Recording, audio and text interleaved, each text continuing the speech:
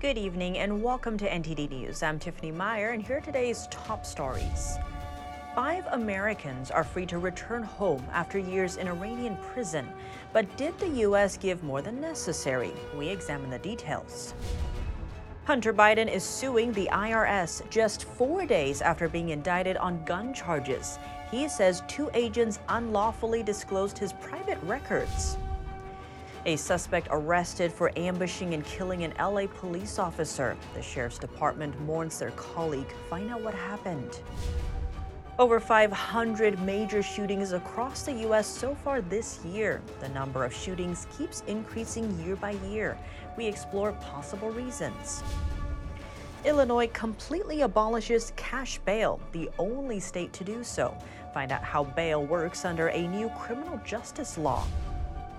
An F-35 fighter jet has a mid-air emergency. The pilot ejects safely, but the aircraft is missing.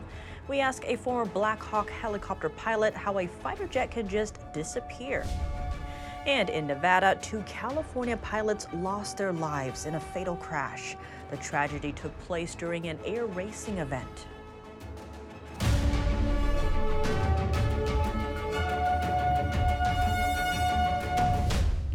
5 Americans are freed from Iranian custody in a landmark deal.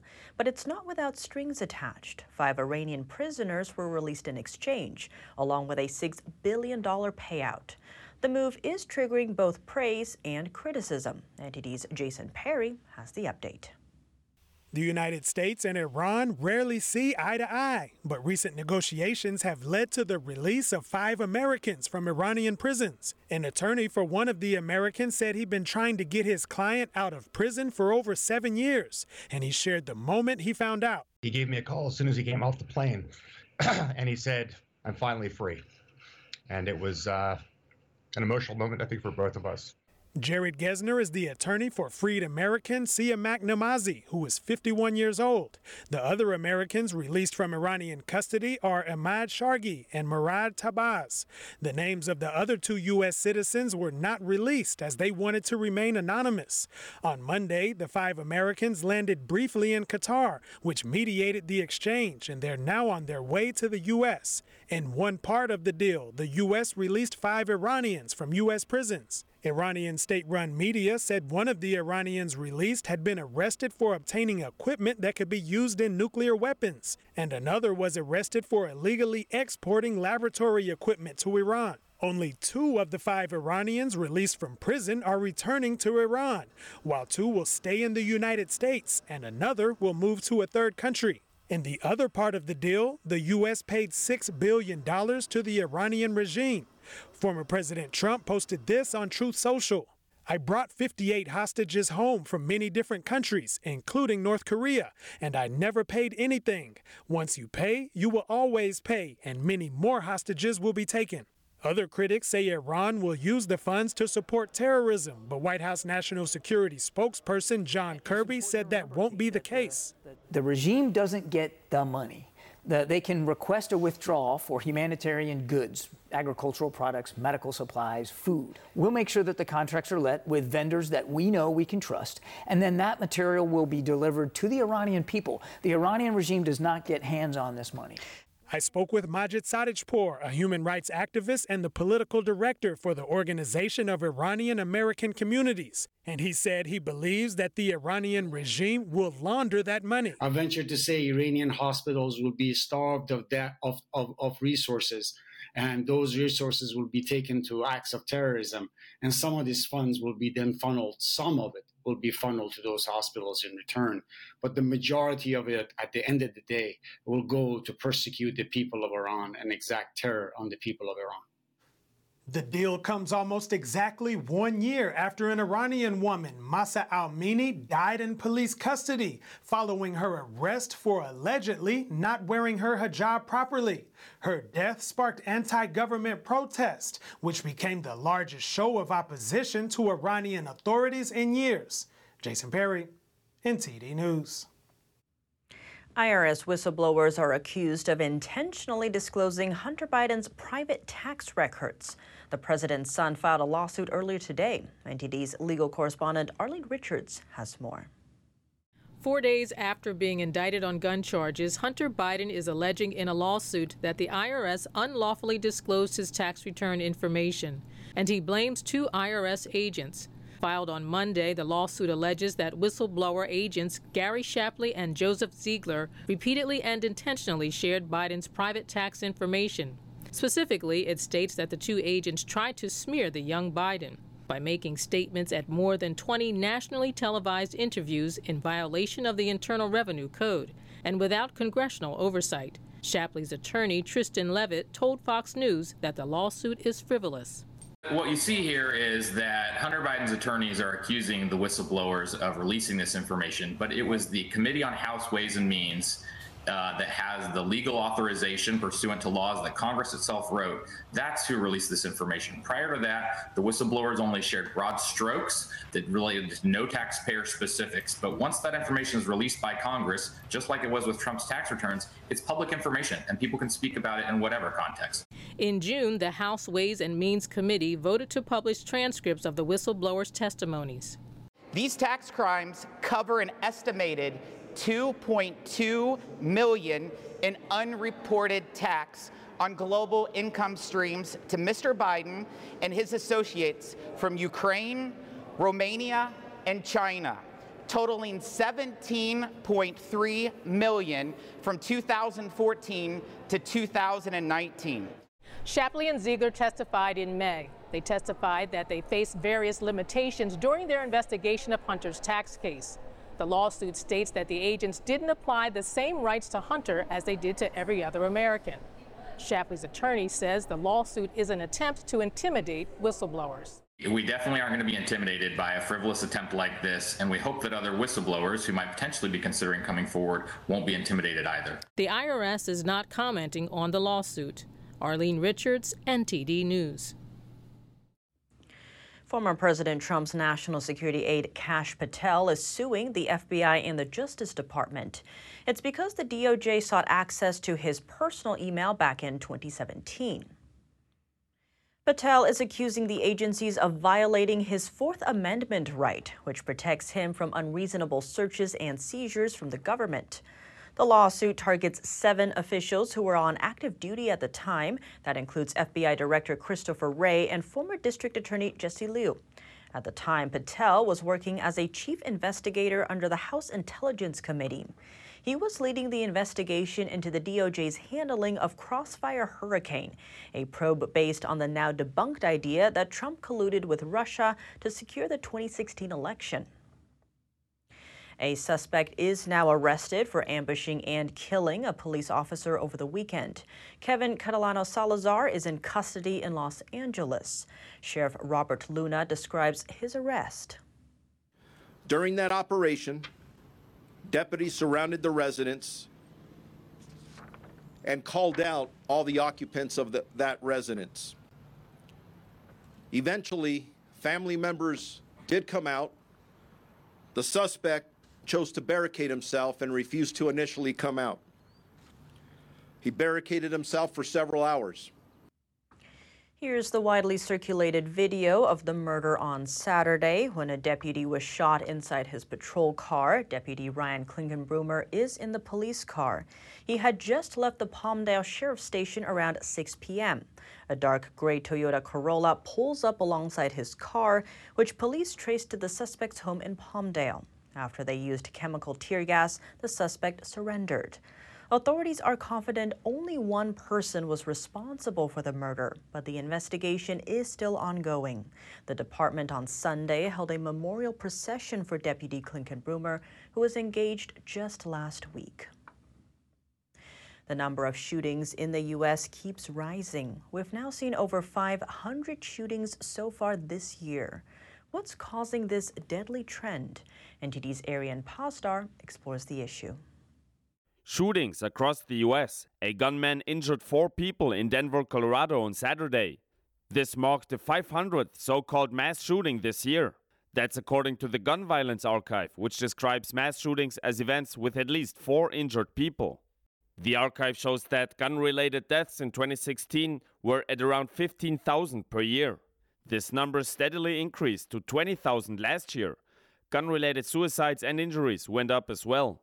To explore this issue and more, I spoke with Luis Valdez with Gun Owners of America. Some say the rise in shootings is due to lenient gun laws. However, gun laws across the US have only become more strict in recent years, not more lax. So why is the number of shootings still going up? The number of shootings have gone up because you have a revolving door prison system in which prosecutors and district attorneys' offices aren't putting hardened criminals behind bars. They're letting them out on the streets. Another reason for this deadly trend is mental health. The National Library of Medicine cited a 2021 study which came to the conclusion that a significant proportion of mass shooters experienced unmedicated and untreated psychiatric disorder. In response to deadly shootings, officials across the US are implementing gun control laws. Just recently, New Mexico Governor Michelle Lujan Grisham suspended the right to carry firearms in public in and around Albuquerque, even for those who have a permit. Now, a lot of people would say that obviously the problem here is guns. If we wouldn't have guns, we wouldn't have shootings. What do you say to that? I could say look at California and New York. They have had some of the strictest gun laws in this country's history, and they have higher crime rates than states like Florida and Texas. Some advocate for universal background checks for potential gun buyers. Valdez says criminals find ways to avoid such checks. They'll steal them, they'll buy them through the black market, they'll get them through other means, as already seen in places like New York and California that already have universal background checks and have proven to be absolutely useless in preventing crime.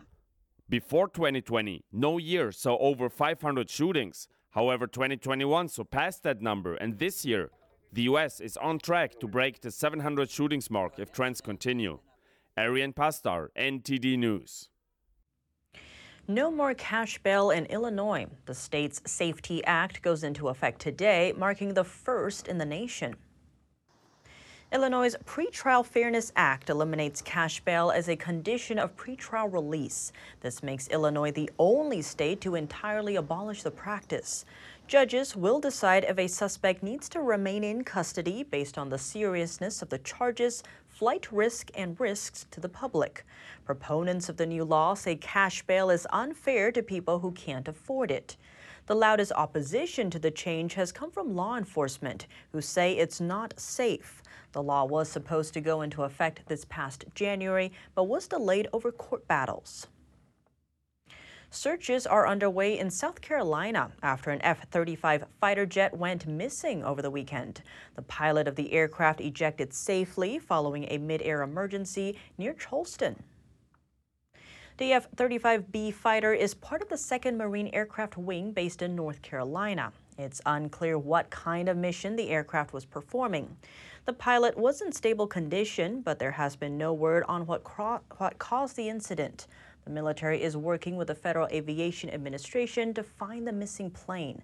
Joint Base Charleston is asking the public to call if anyone finds the aircraft.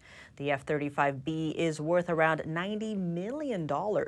It's among the most advanced models of fighter jet. The aircraft is capable of vertical takeoff and landing and has stealth modes to shield it from radar. So how can an advanced military aircraft just disappear? Joining us now to discuss is international military strategist, retired Lieutenant Colonel Darren Gobb. During his 28 years of military service, Gobb piloted Black Hawk helicopters and spent 7 years in command. Colonel Darren Gobb, thank you so much for joining us. Great to have you back on the show. Yeah, thanks. Always a pleasure to see you. To begin, how do you lose an F-35 fighter jet? Is there no tracking capability, or is it maybe a national security feature? Well, there's more than one thing that has to fail in order to do this, but every aircraft that flies in national airspace is required to have transponder systems that allow them to be tracked. And that's not a radar function necessarily. That's something that the aircraft emits, that the FAA and the radar systems and the ground control stations and everything around the country can see that and know where you are. Also, the Air Force bases and Army bases where I'm used to flying out of all have means to track aircraft in a variety of ways, radio calls, and you name it. So there's multiple different, I guess you could say, fail-safes to make sure aircraft are tracked. And so this is an unusual circumstance. It's not that we haven't lost aircraft before, but for one to just disappear, That's what's really curious here. And I want to zoom in on that part. So how uncommon is this? Has this ever happened before? Anything close to this? I would say in the modern era, in the U.S., it's extraordinarily rare, especially within the military community. I can't think of one. I mean, I know we've lost plenty of aircraft before we've been able to recover them, and we generally knew where they were. But I dare say I've never heard of specifically an $80 million aircraft off of an Air Force installation suddenly have a broadcast to the public for assistance in locating something like this. And so my mind first went to either the ocean or a lake or something like that where it could disappear underwater, which my community with Army Aviation, we've had helicopters actually found in lakes decades later and lost them that way, but that was in a different era. And so with the sophistication of this aircraft, with the way the American airspace is managed now and everything looking at it, at the sky, I honestly can't think of a single time that something like this has happened in recent history. And for a jet like this, is there any idea of how much fuel was left, if it would be able to go somewhere if it's crashed? Well, yeah, and I think that part still needs to be determined, like where did it exactly come from and how long had it been airborne before it disappeared. Those kinds of things will determine part of how long it could have stayed airborne, along with how much weight it was carrying in general. There are many factors that can determine how far it could go, but yeah, in a fully fueled capacity, potentially heading a direction that you wouldn't anticipate, I could easily see an aircraft like that going quite a ways, and I wouldn't rule out it disappearing even as far as into the ocean. Colonel Darrington, thank you so much for your time. Thank you. Have a good day. And there was a fatal aviation mishap over the weekend in Reno, Nevada. 2 pilots tragically lost their lives at an air show when their planes collided as they were landing. NTD's Christina Corona has more. 2 California-based pilots lost their lives when their aircrafts crashed while attempting to land at an air racing event in Reno on Sunday. According to the Reno Air Racing Association, the planes collided at the conclusion of the T6 Gold Race at approximately 2:15 p.m. The association identified the pilots as Nick Macy and Chris Rushing. Rushing flew out of Van Nuys and Macy flew out of Tule Lake. The Reno Air Racing Association described both men as expertly skilled pilots and gold winners in the T6 class. The crash occurred during the final day of the National Championship air races in Reno. Authorities said there were no other reported injuries. Christina Corona, NTD News, California. Another accident. An Ohio Railroad worker was killed after he was run over by a remote-controlled train. Officials said that the locomotive struck him when he got caught in between 2 rail cars on Sunday morning. According to the Transportation Communications Union, he is the 3rd carman killed in this type of incident.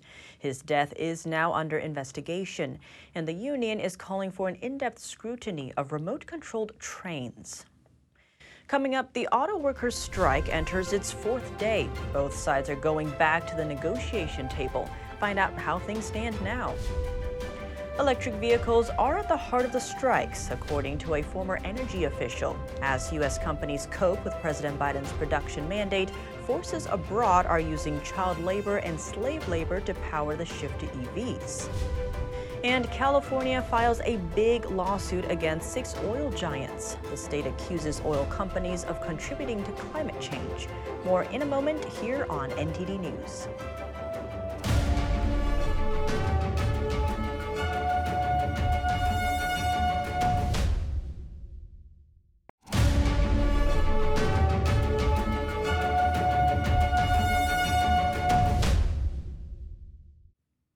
Welcome back. As the United Auto Workers strike enters its 4th day, Union President Shawn Fain says that there were minimal conversations over the weekend, and they still have a long way to go. We spoke with NTD Business's Don Ma for more. Don Ma, thanks for being here. Yeah, Tiffany, always great to be here. So what's the situation so far? Yeah, well, Fain this morning just rejected help from the Biden administration in negotiation talks. You know, last week we got news that top officials were actually deployed to facilitate the talks. But Fain told MSNBC this morning that there's actually no role for the officials in this negotiation. So that was this morning, and over the weekend, actually, Stellantis improved their offer to 21% in pay raises. I mean, I think for a lot of us, if we got a raise like this, we would feel pretty good about it. But, you know, Fain seems like he doesn't like it. He said, quote, it's definitely a no-go. Besides that, the United Auto Workers and Stellantis are resuming bargaining talks today as well. So we'll see how it turns out. And now he's asking for 40% pay raises. What's the justification here? That's a massive number. Yeah, so this is what he said. He said the reason that they're asking for 40% is because in the last 4 years alone, the CEO's pay went up 40%. And he's saying that they're already millionaires and they got 40%. So basically, he's saying if the Detroit's 3 automakers raised CEO pay by 40% over the past 4 years, workers should get the same. It's simple as that in his view. I think he's really comparing himself to the CEOs. The UAW has since lowered its demand to 36% wage increases, but it seems like the two sides are still far apart in contract talks. But besides that, let me just point something else out.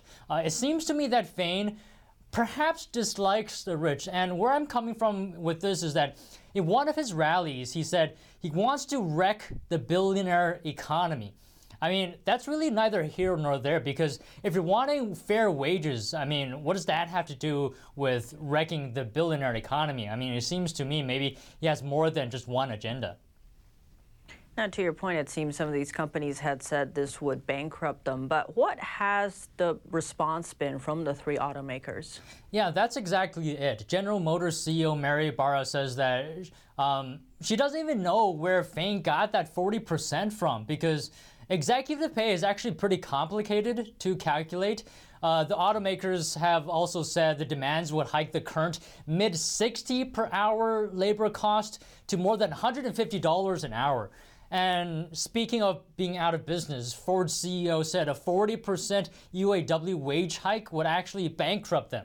And GM said as well the UAW wage and benefit proposals will cost it $100 billion. You know, I think Fain should really think about his demands, because, you know, if the company goes out of business, right, I mean, forget about wage increases, the workers would be out of a job entirely. And we're already seeing that. On Friday, Ford said it was indefinitely laying off 600 workers at a Michigan plant because of the impact of the strike.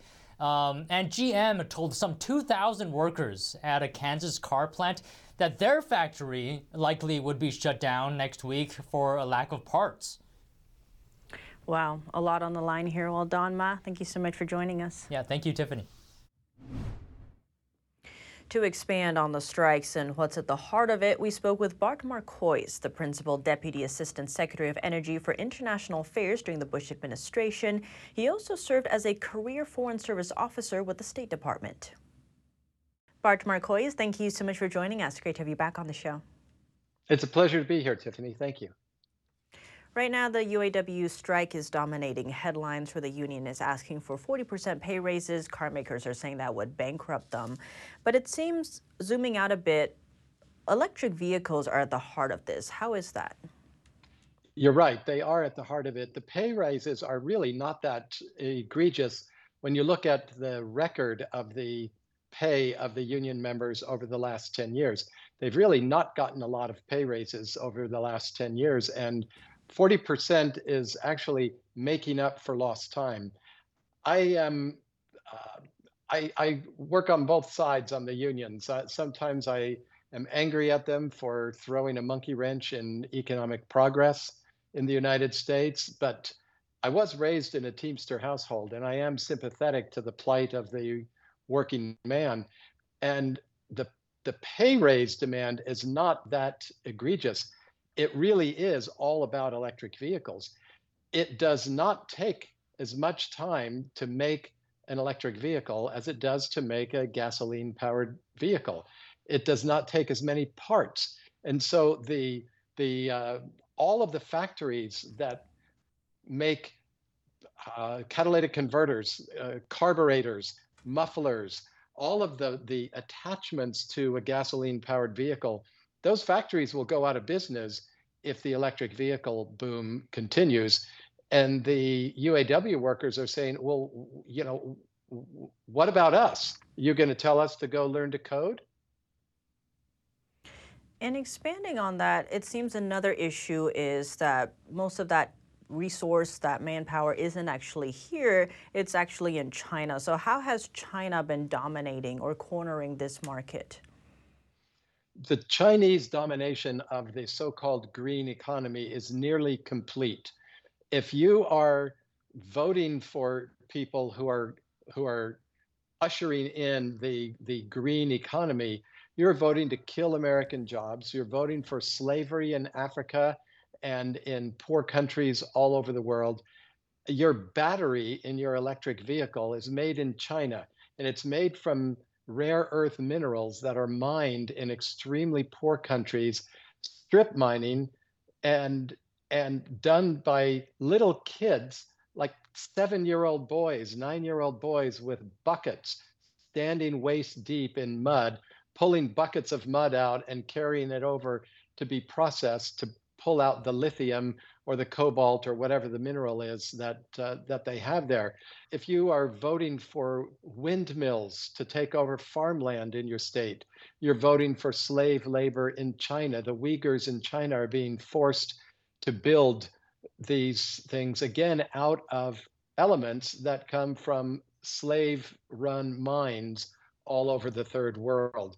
If you have solar panels on your roof, you're voting for slave labor in China to build them. That you can't escape this. There are so many Americans that are worried about the history of slavery in the United States 250 years ago, and shutting their eyes to the slavery that is powering their way of life and their transition to a new way of life. All these things are manufactured in China. Almost none of them are manufactured in the United States. Every automaker's job is in jeopardy as we switch to an electric vehicle economy. And expanding on that, just last week, the European Union launched an investigation on whether to impose tariffs on the flood of cheap electric vehicles coming in from China. What's at stake here? Is it national security concerns, safety concerns, humanitarian? I think it's all of the above. It's also economic concerns that there's a straight up case, traditional trade war brewing, because the Chinese government is subsidizing the export of electric vehicles into Europe to undercut the European automakers, the automaking economies of the European Union states. And the EU, Ursula von der Leyen, is considering imposing a much greater tariff on Chinese electric vehicles, or for that matter, American electric vehicles with Chinese components, than their normal 10%, because they are fighting a protectionism or an artificial trade boost from the Chinese government. They're dumping their products in the EU and undercutting EU production. And how is this whole deal with the electric vehicles a reflection of the broader geopolitical tensions at play here? It shows the absolute ownership of the Chinese, of Joe Biden. The Democrats are pushing this as if it's somehow going to prevent climate change. They're telling the world, we can change the weather 30 years from now if you give us all your money and all your resources, and if you let us completely gut the traditional economy of the United States and Western Europe. Just those changes will change the weather worldwide 30 years from now. Although China, India, Brazil, the other manufacturing countries are manufacturing massively, and they're producing far more carbon dioxide or any other element that the environmentalists claim is a pollutant than we are. The United States has actually reduced our carbon output by more than 20% since 2005.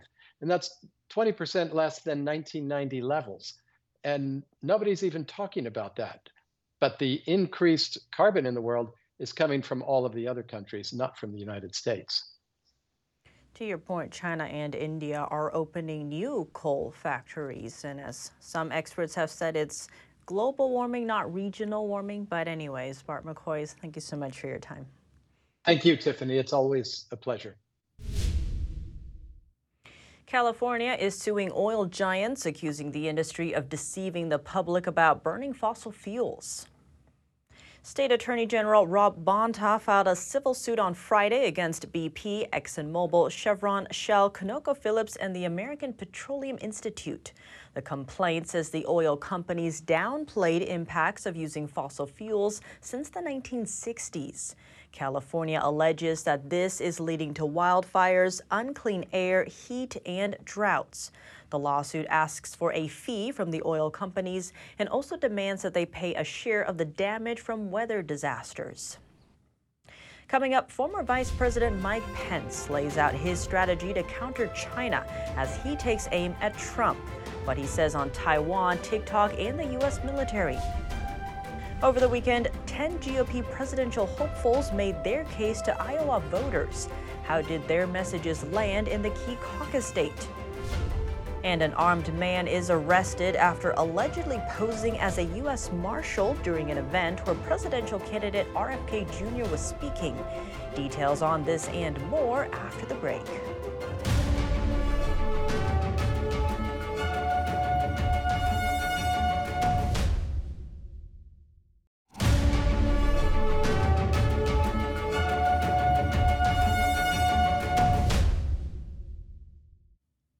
Welcome back. If you're just joining us now, here are some of today's top headlines.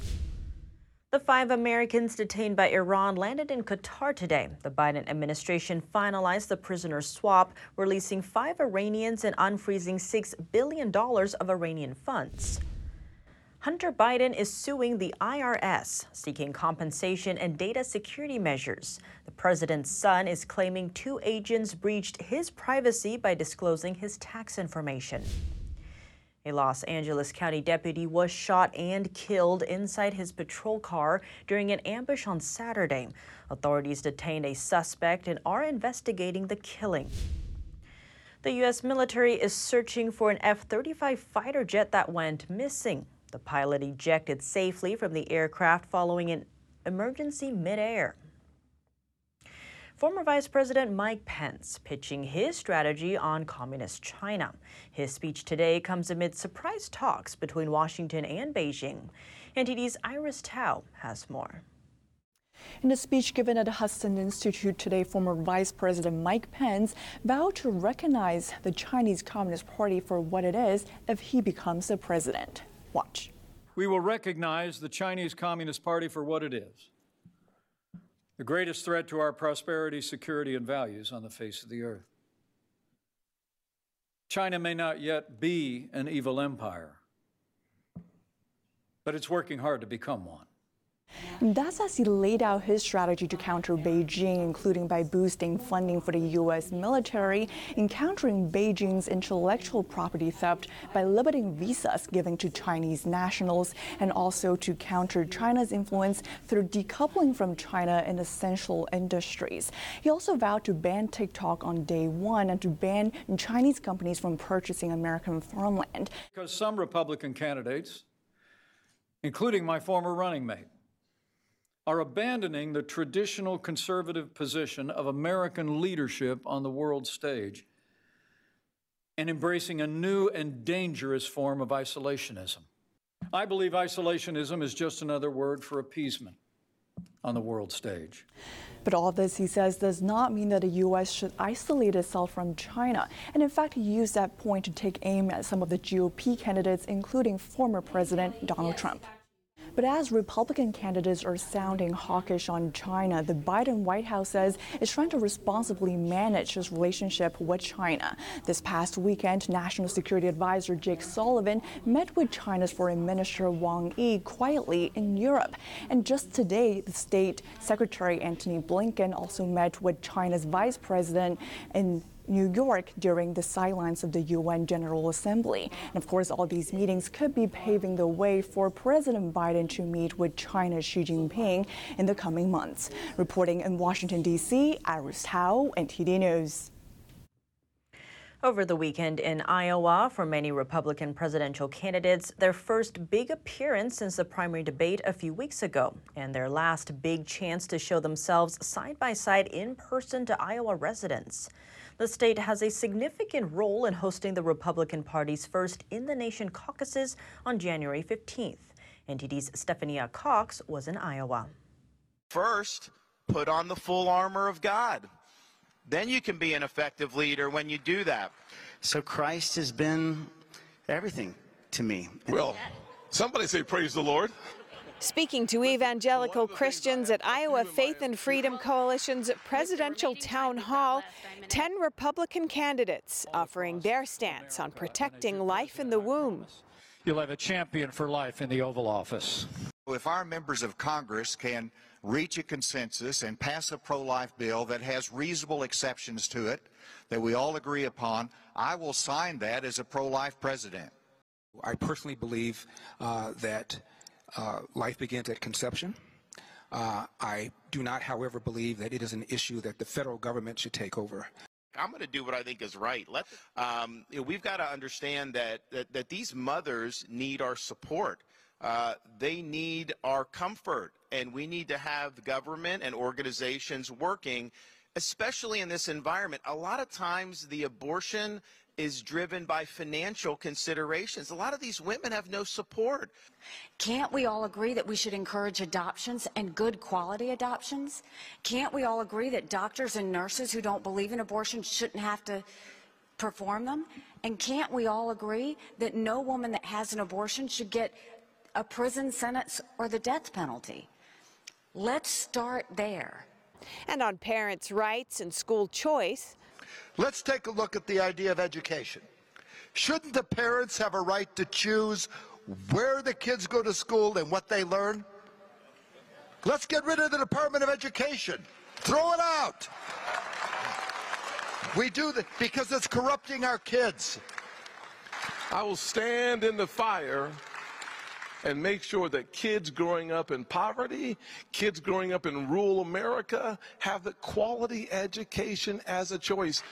many citing energy independence and reining in spending as a way to balance the books. They spoke of building the wall and enforcing law at the border.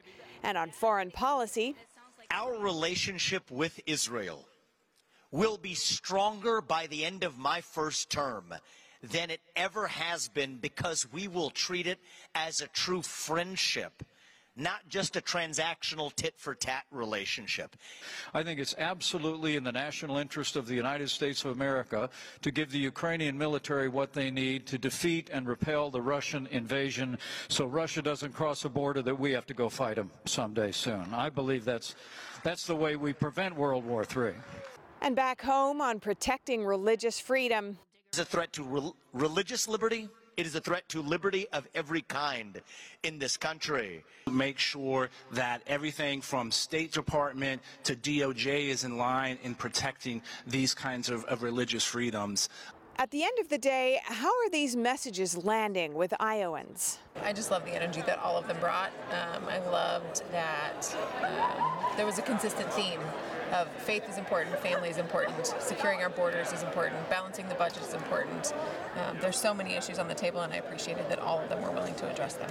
I'm undecided, but my favorite part about being in Iowa and First of the Nation is having this chance to get this close, interact with them, shake hands, maybe ask them those more direct questions and see what they say. They really put a lot of effort in here. Most of them are going to each 99 county, right? And for all of us to feel like we have a seat at the table, that we can make a difference, that's really exciting.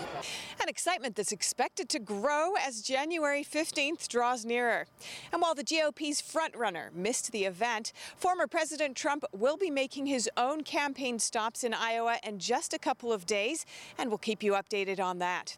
In Des Moines, Iowa, I'm Stephania Cox, NTD News. An armed man allegedly posed as a U.S. Marshal outside an event in Los Angeles where Democratic presidential candidate RFK Jr. spoke. The man has been arrested and booked on a felony gun charge. NTD's Jason Blair has more. Adrian Paulispiro was taken into custody by Los Angeles police around 4:40 p.m. after they received a call about a man claiming to be associated with the event. He allegedly had a U.S. Marshal badge and a shoulder holster with a gun. The event was being held at Wilshire Ebell Theater celebrating National Hispanic Heritage Month. Presidential candidate RFK Jr. spoke at the event. The homeless in California are not coming from other states. They are almost all coming from California, many of them from neighborhoods where they formerly lived in a home. Kennedy found out about the arrest after his speech. He wrote on X, formerly known as Twitter, quote, "I'm very grateful that alert and fast-acting protectors from Gavin Day Becker and Associates spotted and detained an armed man." On Monday, Kennedy's office released an open letter to President Biden urging him to provide Secret Service, which has previously been denied. The letter says, quote, "The threat level to our candidate, Robert F. Kennedy Jr., is increasing every day. And I ask you in the spirit of patriotism, of fairness, and of good conscience to grant Robert F. Kennedy Jr. the Secret Service protection that his circumstances so obviously warrant." According to U.S. law, Secret Service is tasked to, quote, "major presidential and vice presidential candidates and within 120 days of the general presidential election." Reporting in California, Jason Blair, NTD News. Coming up, when couples don't get their finances right, it could lead to divorce. We speak with experts on how couples can manage their finances efficiently and harmoniously. And in the NFL, the struggling Cincinnati Bengals are 0-2 to start the season and might be without Joe Burrow for the next game. We'll have that update and more when we return.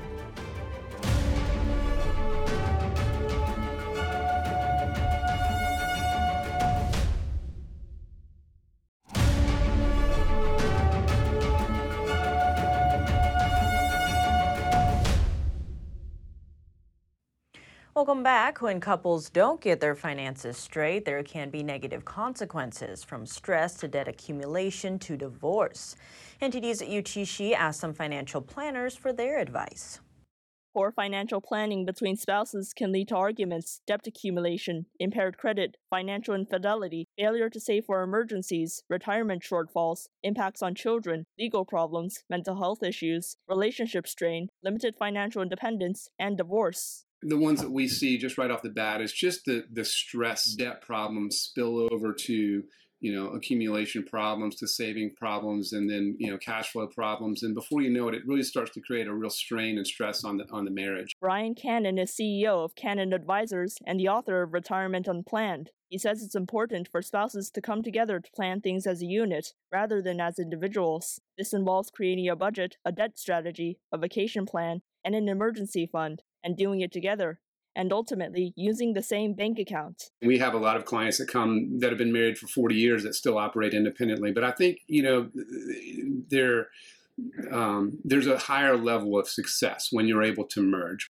Cannon and his wife themselves started off with separate bank accounts, but he says there's a better sense of where your finances are when there's only one. A key part of this is trust, which is built up over time, and communication, which preferably should take place through talking, not texting, not on social media, actually sitting down and having a conversation. And quite frankly, the sooner they do that, the better they're going to be and stronger as a couple. Larry Sprung is the CEO of Midland Financial and the author of Financial Planning Made Personal. Sprung says spouses should discuss what they want individually and then find common ground. If one of the spouses has a situation where they enjoy spending a lot of their discretionary income, right, versus the other spouse who may be more inclined to putting away the majority of their discretionary income for retirement, those two goals are not necessarily aligned. Now, one may not be right and one may not be wrong, right? But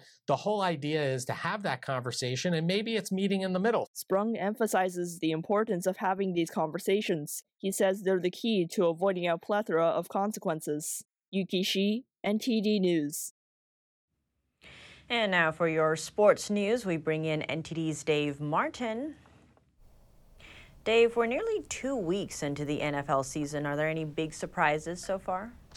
Well, the Cincinnati Bengals are 0-2. I mean, they've been a contender really for the last 2 years. Now, we probably should have expected that because Joe Burrow missed the whole preseason with an injury. He actually got re-injured yesterday. They're not sure about his status for Week 3, which would be a huge problem if he fall to 0-3. As far as individuals, Bijan Robinson, the rookie running back for Atlanta, he looked great. I think everybody thought he would. Ditto for Jordan Addison of Minnesota. One that flew under the radar, though, was Rams rookie receiver Puka Nacua, who has 25 catches through 2 games. That is a rookie record. We'll have to see if his role changes once Cooper Kupp returns, though. And Dave, the Jets had a tough day in Dallas, losing by 20 points. Do you attribute that to Aaron Rodgers not being there? Well, not completely so. Zach Wilson certainly struggled with 3 interceptions. He had more incompletions than completions.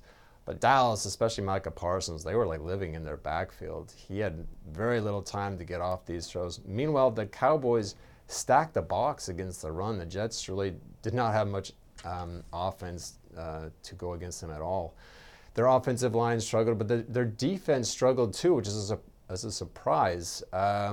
Prescott completed his first 13 pass attempts. Pretty much the Cowboys looked like a Super Bowl contender again. The Jets, not so much. And now looking at the college game, Alabama dropped 3 more spots in the polls despite winning, while Clemson fell out altogether also after winning. What did you make of that? Well, Alabama, at this point, I think 13 looks all right. You know, their defense looked average against Texas. Their offense, they've tried 3 different quarterbacks to get something going.